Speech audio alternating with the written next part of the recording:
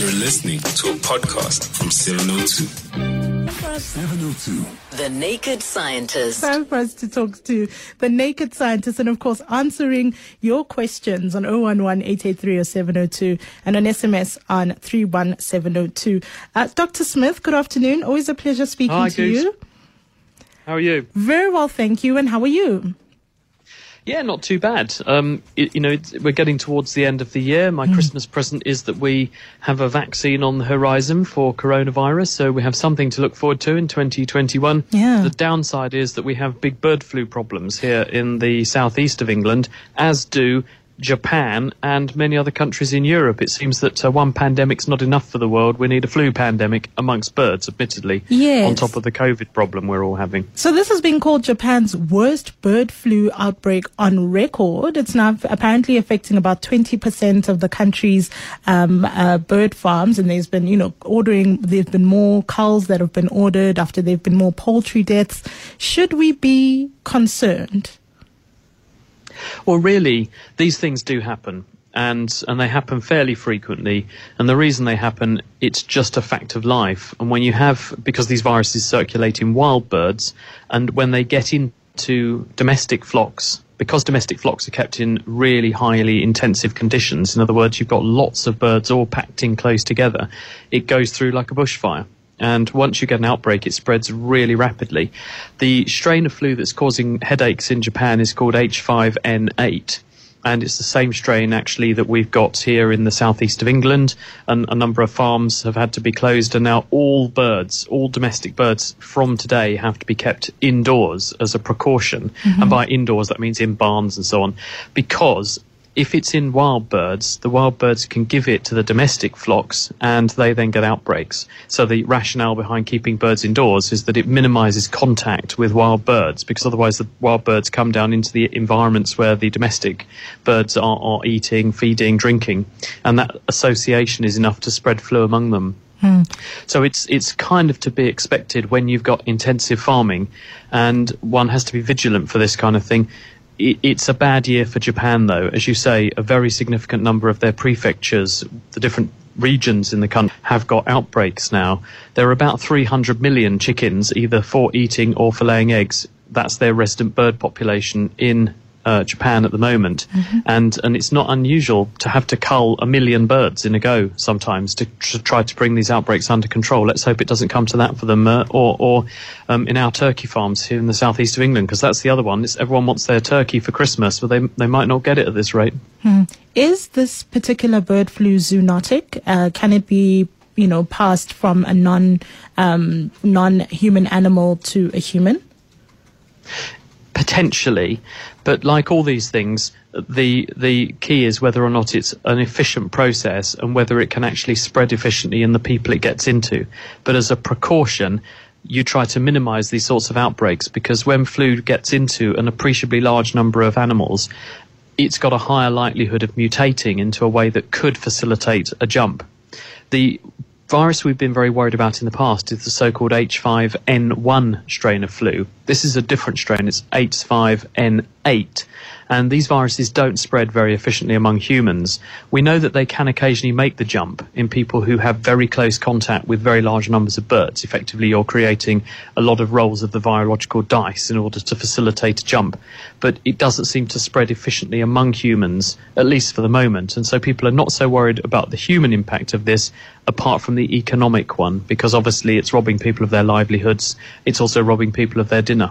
And, at any given time when you look at reports about, potential viruses that are in nature, which perhaps we don't know enough about or that aren't for now zoonotic, when does or do we have any idea of when we should worry about a virus that is in nature, perhaps among wild birds in this instance?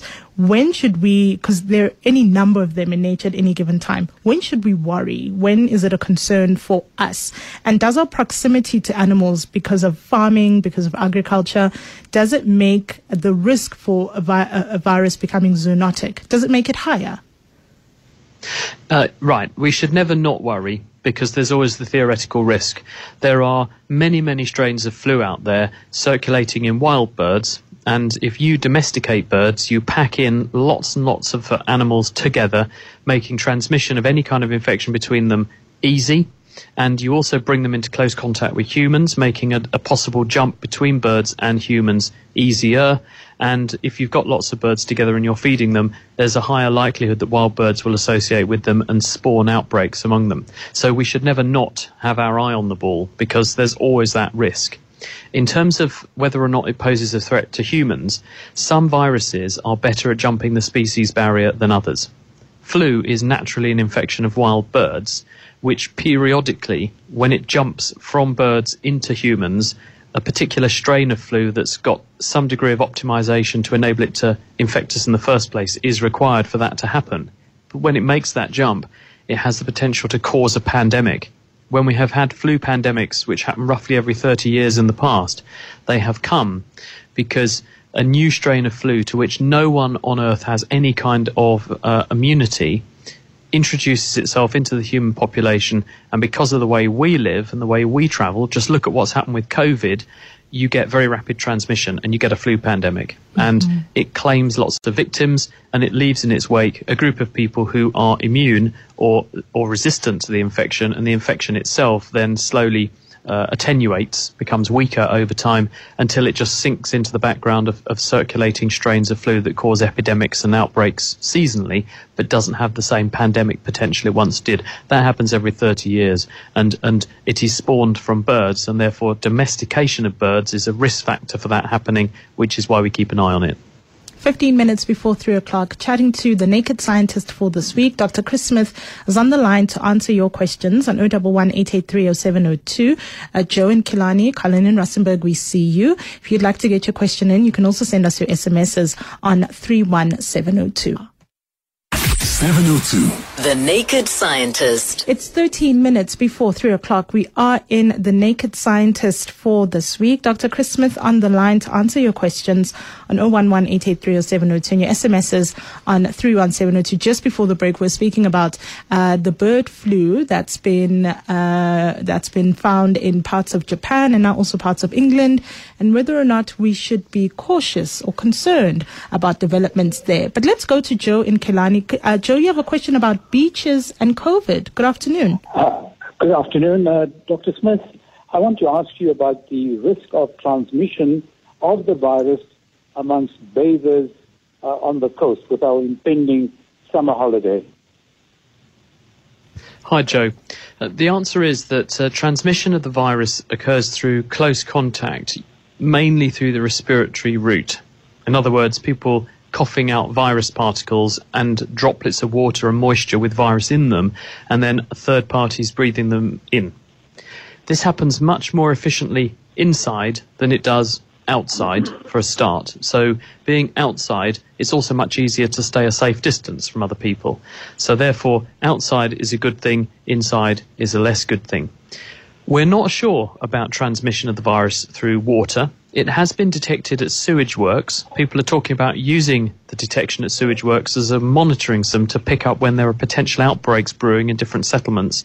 But what they're recovering from the sewage works are the genetic fingerprints of the virus rather than viable virus itself. That said, this family of viruses do transmit through the sewage system, and the first outing of SARS back in 2002 to 2003 did have outbreaks that were linked to the sewage system. Therefore, theoretically, if you have contaminated water where people are, there's a risk that people could pick up the virus from that source, although I'd say the risk, given the huge dilution effect of being in the sea, would be very, very low. So I think going to the beach puts you outside and in fresh air, and therefore at lower risk to start with. Being in the sea, there's never no risk whenever you go about anything, and there are other things that you could pick up from the ocean as well as coronavirus infection, but the risk there, while theoretically possible, I think is extremely small. So I'm much comforted by the fact that summer is coming and people are going to be outside, because viruses spread much less well when people are outside and far apart from each other than when they're cooped up indoors. Thank you very much. Thank you so much for your question, Joe in Killarney. Let's go to Rustenburg to Colin. Colin, good afternoon. We've lost Colin. Let's go to Pretoria. Adrian, good afternoon. Hello, Chris. Thank you very much for the opportunity to ask you a couple of questions. I've got two questions. I just quickly in order to save time, formulate them. The first question I have is, how do you explain the highly variable survival figures of ventilated patients for COVID within Europe, with assumingly similar health standards? I remember the UK had one of the highest, 12%. Second question, how do you explain the fact that the UK ordered the Pfizer vaccine, even though the AstraZeneca vaccine was developed in-house in the UK? Thank you very much. Thank you for your question. Okay, well, let's start with the vaccine question, because that one's in some respects easier. The answer is that the UK have bought in 7 different types of vaccine. They have prior orders placed with 7 different manufacturers for 7 different types of vaccine. And the reason for doing that is that we talked about bird flu earlier, this is not a horrible pun, you never put all your eggs in one basket, because it's not a given when they were having to make these orders that vaccines were actually going to ever become available, let alone one vaccine of one type from one company. So therefore, in the same way as you spread your bets on the stock exchange and you spread your bets at the racecourse, what you always do is to place a range of orders with a range of different possible suppliers to maximise your chances of getting a solid supply chain of vaccine. So that's the reason that they did that. We didn't know, for instance, that Moderna was going to be able to produce a vaccine, so orders were placed much later with Moderna. AstraZeneca, whilst it is based in the UK, that's where it's headquartered, and that's where the vaccine originates from. Yes, there's a big order been placed with them, 100 million doses, but we still require that vaccine to be approved. It's not approved yet. It's got to go to our regulator, and our regulator to say they judge it to be safe and effective. So we're still waiting on that. Now, in terms of the survival figures, this is a very strange virus. In fact, some doctors have said this is the strangest thing they've ever had to deal with in their careers. And we just don't know the answer to this. And we're learning all the time, but it's a weird thing how you can have, on the one hand, people who have perhaps up to half or 2/3 of the time asymptomatic infection. They have no symptoms of coronavirus whatsoever. And they'll be sitting side by side with a person who, if they catch it, has a high chance of mortality. And also, why is it that a young person who catches this can be absolutely fine, but someone who's in their 80s has a 15% chance of catching it and succumbing to it? Again, very strange. Why is it that 2/3 of cases who end up in intensive care and pass away are men? Why is it that men are therefore much more likely to succumb to coronavirus than women of the same age and with the same health background? There are many of these unknowns, and to a certain extent it's going to be down to an immune response. It might reflect also past exposure to viruses similar to the coronavirus, and how effective your immune system is at fighting off the new coronavirus. Because the people who develop the severe problems with it, what appears to happen is that the immune system fails in its first attempt to control the virus, and it then goes into a sort of immune tailspin driven by almost frustration on the part of the immune system that it can't control the infection. And as this immune response intensifies, instead of being damaged and killed by a virus, you're then killed and damaged by your own immune system. And the immune system can access all areas, and it causes multi-system damage, causing insults to different parts of the body, ranging from the brain to the lungs, heart, liver, kidneys and pancreas. So it causes a metabolic syndrome in the aftermath of the acute infection. And some people seem to be more susceptible to that than others. But at the moment, we just don't know why. But sorry, does it explain the variable survival figures within Europe? No, it doesn't. And we just don't understand why it is that some people do much better and some people don't do so much better. To a certain extent, acute care makes a difference. How quickly people receive intervention, how quickly they get onto oxygen. We're finding evidence that if you get oxygen sooner, it makes your immune system work in a different way. There's data I'm being shown by people at my own institution showing that the way in which your immune system matures its response is very sensitive to the level of oxygen. And if you deprive an individual of oxygen, you can affect the way the immune response kicks in. There's also differences in management and treatments which vary from one place to the other. But no, we just don't know the answer to this, and it's very confusing. Sorry, another question to my first question. Do you think that in 6 months' time that one of the vaccines will be the front runner and it will be like a vaccine for first-class patients? I heard that vaccine nationalism is coming up in the press recently. Do you think there will be an issue like this, that one vaccine will outclass the other one? Or? I don't actually, because, and it's a simple fact of supply. And at the moment, manufacturers cannot knock these things out fast enough, even if they wanted to. So that's a limiting factor. So the minute you've got multiple vaccines, people will access whatever vaccine they can access because it's any port in a storm. Also, the vaccines that are being produced, so far we've seen the results of Moderna's vaccine, Pfizer's vaccine and AstraZeneca's vaccine. They seem to be producing broadly similar results. And even if you take the lower results from AstraZeneca, one of their dosing regimens produced a 60% protection rate, but that's still excellent in terms of what we expect from a vaccine. That's very good.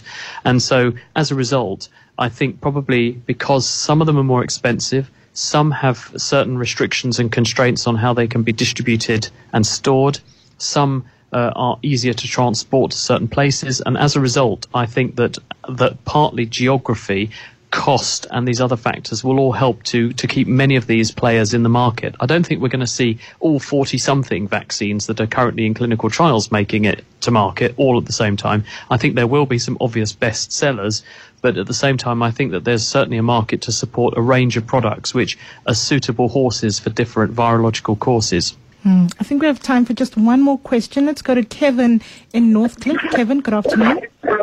Hi. I've got a question about the tests.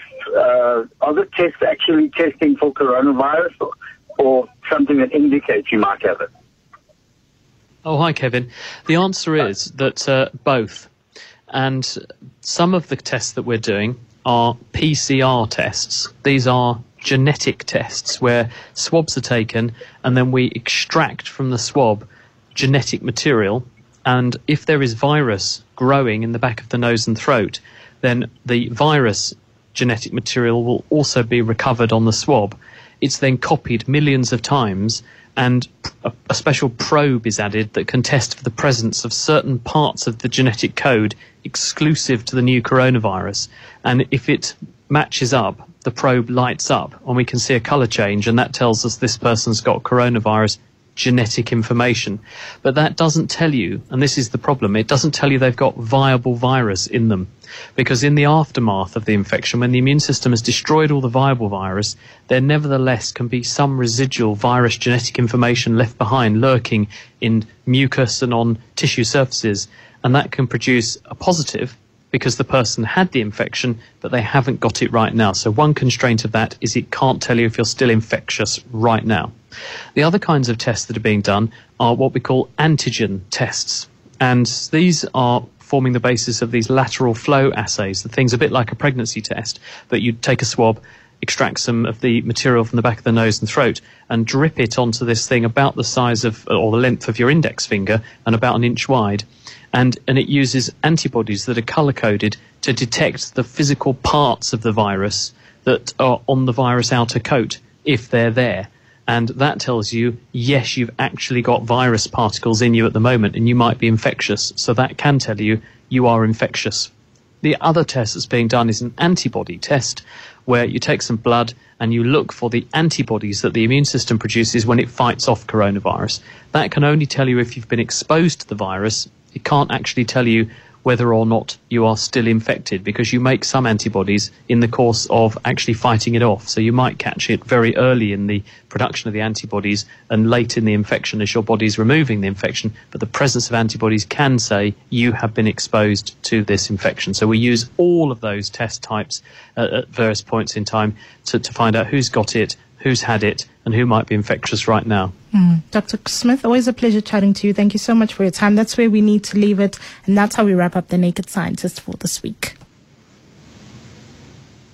If you are going away, remember to take 702 with you on the 702 app.